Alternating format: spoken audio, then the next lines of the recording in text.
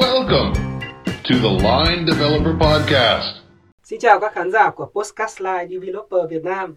Mình là Vũ Quang và chào mừng các bạn đã quay trở lại với chương trình podcast của Line Technology Việt Nam. Lần này đồng hành cùng với mình trong chương trình là một nhân tố đối với mình vô cùng thân quen. Đó là bạn Anh Thư. 호스트님과 시청자 여러분 안녕하세요.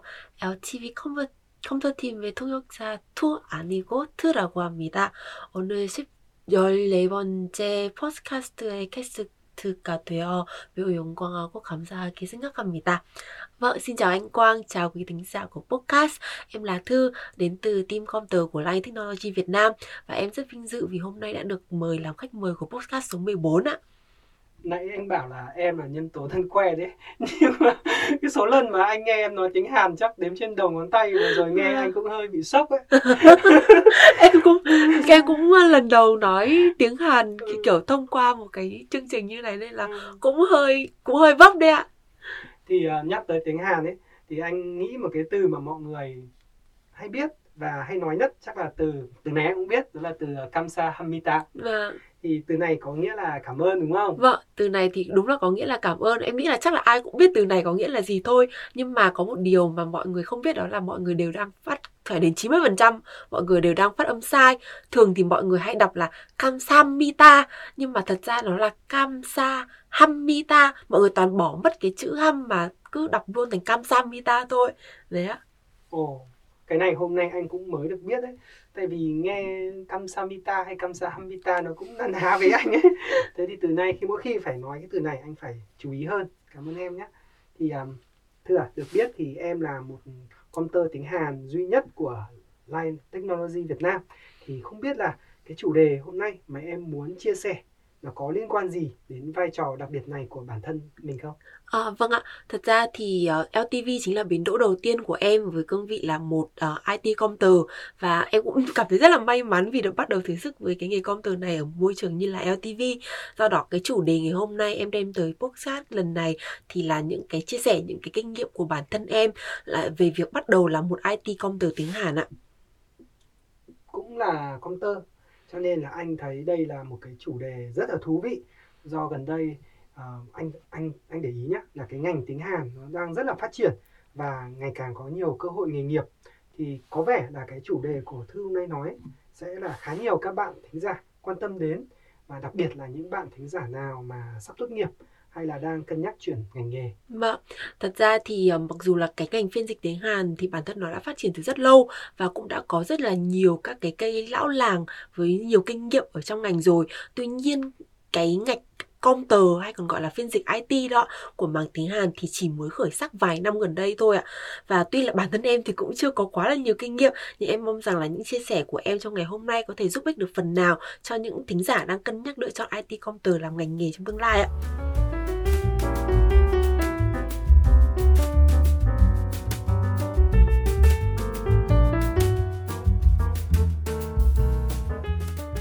Đầu tiên, anh em mình thì thực ra mà nói là cũng vô cùng quen thuộc với cả công việc của Comtor rồi.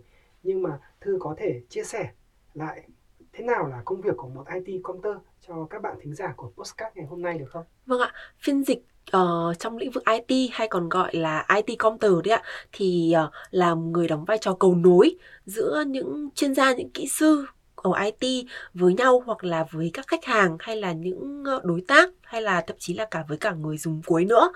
Thì các công việc của IT Comtor thì chủ yếu là sẽ gồm dịch.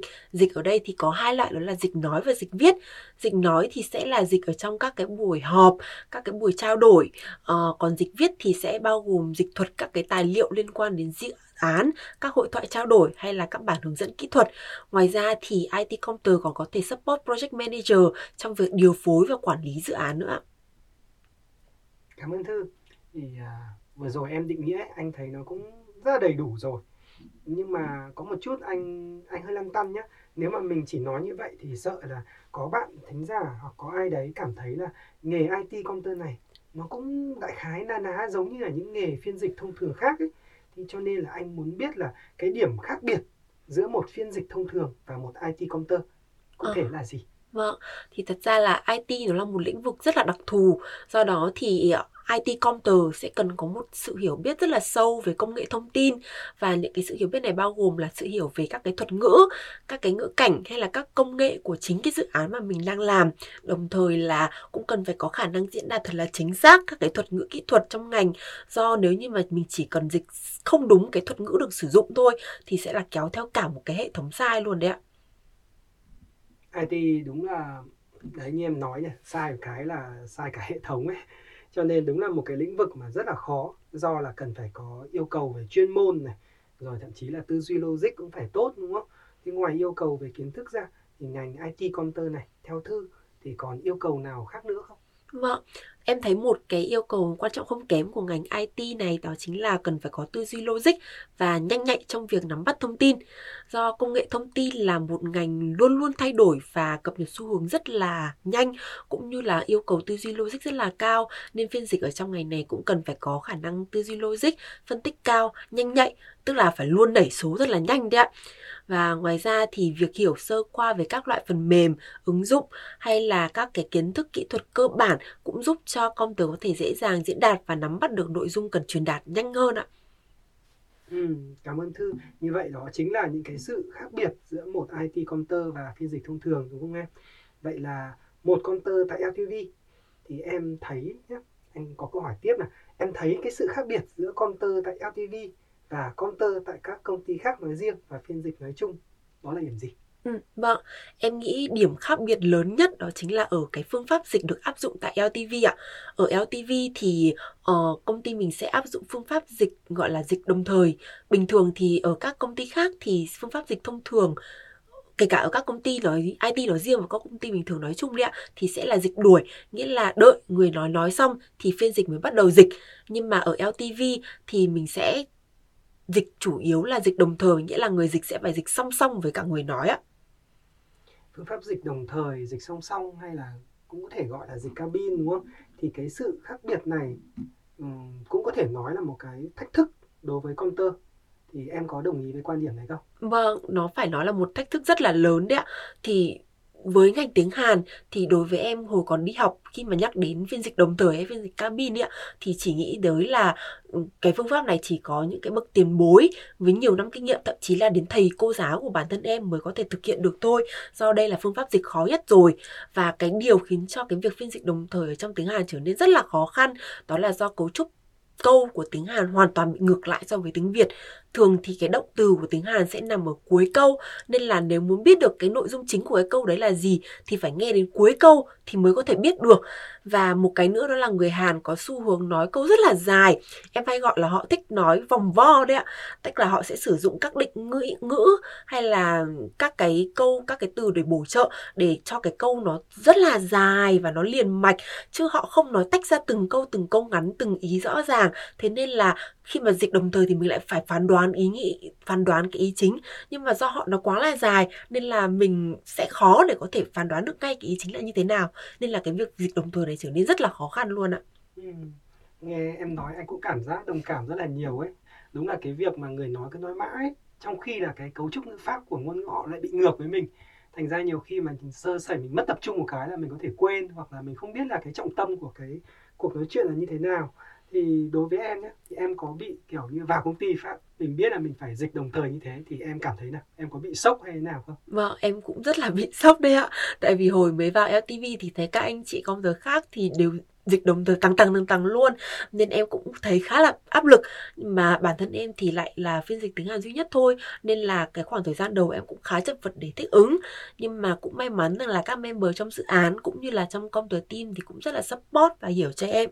Và công ty cũng tạo khá là nhiều điều kiện để giúp các Comtor nâng cao kỹ năng dịch đồng thời bằng các khóa training nữa.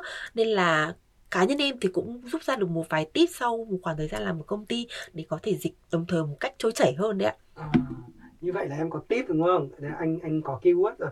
Thì anh nghĩ là cái tip này nó sẽ là một cái mà các bạn thính giả rất là muốn nghe. Thì Thư có thể chia sẻ một vài bí kíp của em để mà cho các bạn cùng biết được không? Vâng, em nghĩ để có thể dịch đồng thời một cách suôn sẻ được thì điều tiên quyết đó chính là phải chuẩn bị tài liệu thật là kỹ càng trước buổi họp. Tức là ít nhất là mình phải nắm bắt được khái quát nội dung của buổi họp là gì, thì khi dịch đồng thời mình mới có thể phán đoán và có thể dịch suôn sẻ được. Và vì là dịch đồng thời nên là dù biết là phải dịch luôn, nhưng mà mình vẫn hãy cố gắng là take note thật là nhanh. Ít nhất là hãy take note được những cái vế đầu của câu. Vì trong trường hợp là nếu như mà mình không đoán được cái động từ ở cuối câu là gì, thì khi mà mình phải, tại vì kiểu gì mình cũng vẫn phải đợi đến cuối câu thì mình mới biết được ý chính ạ. Nên là mình hãy cố gắng take note ở ít nhất take note ở cái vế đầu, để mình không, khi mà đến cái vế cuối của câu, khi mà người nói đến vế cuối của câu thì mình sẽ không bị quên cái vế đầu đấy đi. Tiếp theo thì là hãy cố gắng tận dụng tối đa các từ tiếng Anh, các cái thuật ngữ bằng tiếng Anh ạ. Tại vì hầu hết là các dev đều biết các cái từ tiếng Anh của các cái thuật ngữ là gì thôi ạ. Và thường là các cái từ tiếng Hàn của các thuật ngữ IT thì chính là dùng lại cái từ tiếng Anh nhưng mà lại phát âm theo cái kiểu của tiếng Hàn. Nên là các bạn hoàn toàn có thể sử dụng từ tiếng Anh và chỉ cần đổi cái cách phát âm sao cho phát âm giống người Hàn là được. Và một cái mẹo nữa của em đó chính là cố gắng là nhại lại, sử dụng lại cái từ mà người Hàn sử dụng. Cái này thì sẽ rất là hiệu quả cho việc dịch ngược từ Hàn sang Việt. Khi mà gặp một cách, hay là từ Việt sang Hàn, thì khi gặp một cái từ diễn đạt mới thì trước tiên em sẽ cứ dùng lại cái từ đó đã, rồi sau đó em sẽ cố gắng là ghi nhớ hay là có thể là take note nhanh cái từ đó lại, và sau cái buổi dịch thì em sẽ tự tìm kiếm hoặc là có thể hỏi xem từ đó có ý nghĩa là gì, thì khi đó thì bản thân em sẽ nhớ từ vựng đó lâu hơn.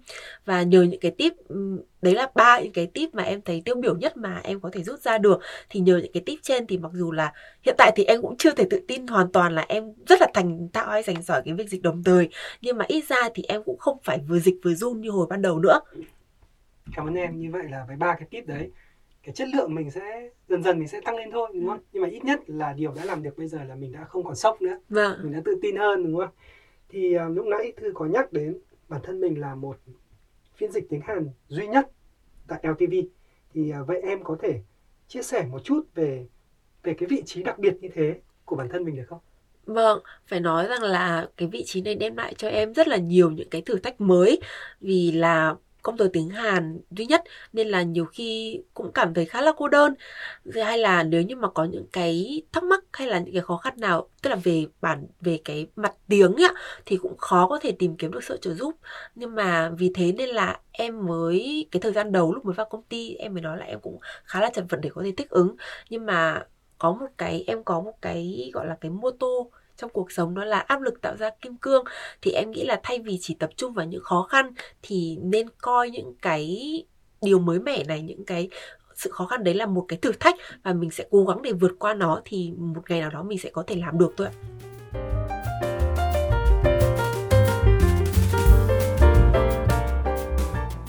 Và bây giờ nha, anh dành cho Thư một câu hỏi nữa, đó là Thư chia sẻ một chút nữa đi.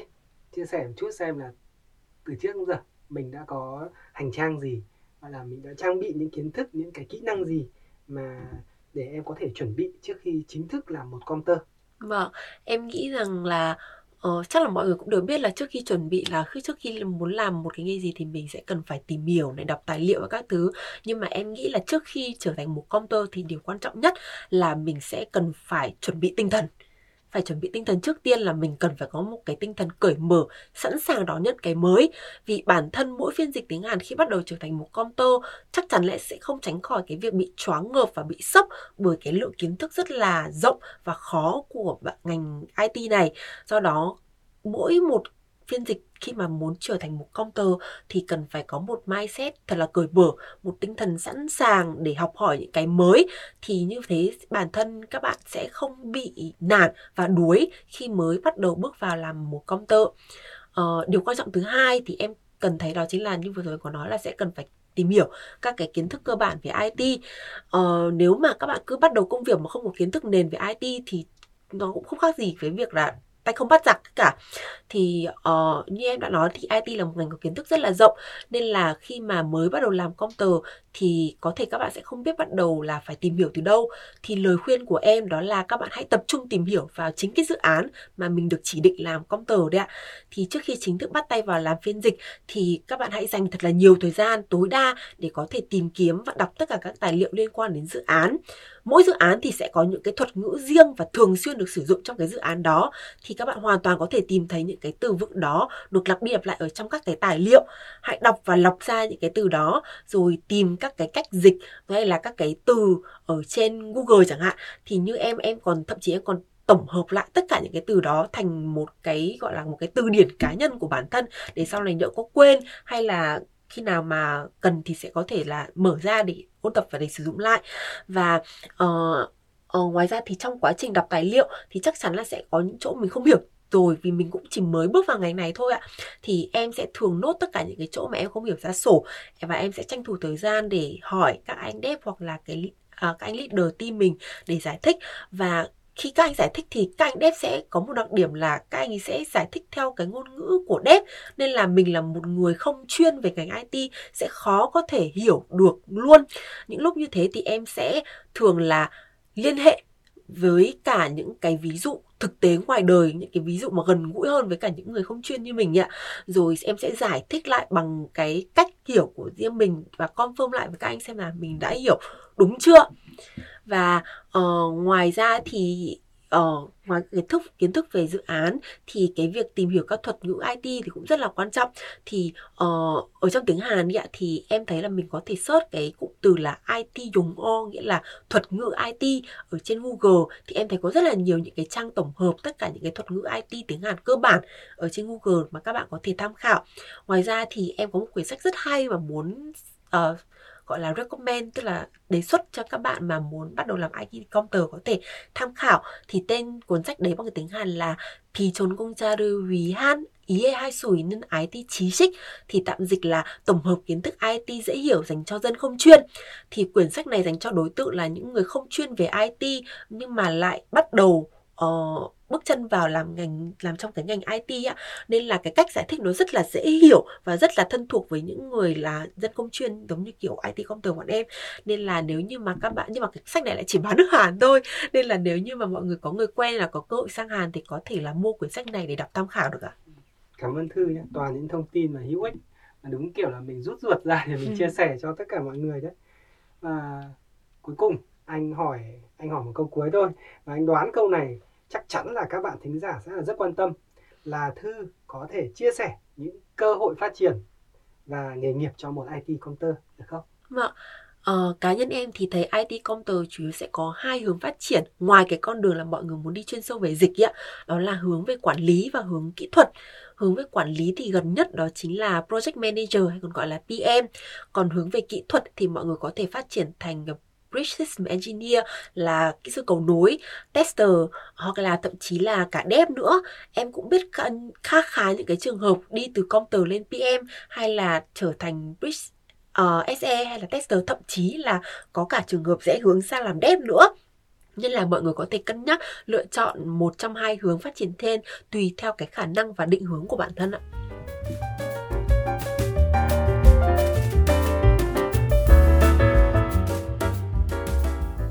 Vèo một cái anh không để ý thời gian ấy, thì cũng đã đến những cái giây phút cuối của podcast lần này rồi. Thì trước khi khép lại chương trình ngày hôm nay, Thư, em có điều gì mà mình muốn nhắn nhủ gửi gắm đến quý thính giả không? Vâng, có thể nói hiện nay lĩnh vực phiên dịch thì trong cái lĩnh vực phiên dịch tiếng Hàn thì IT Comtor đang là một cái xu hướng rất là hot với nhu cầu tuyển dụng rất là cao. Nên là em mong rằng qua những cái chia sẻ vừa rồi của bản thân sẽ giúp giải đáp được phần nào về nghề Comtor dành cho các bạn đang có mong muốn trở thành IT Comtor hay là vẫn đang lưỡng lự trong việc lựa chọn ngành nghề ạ. Và cũng rất là vui và rất là cảm ơn vì đã có thể podcast đã mời em làm khách mời trong chương trình ngày hôm nay ạ. Anh cũng rất là cảm ơn em, 감사합니다. Thì lời nhắn nhủ vừa rồi của bạn Thư cũng đã khép lại podcast số 14 ngày hôm nay.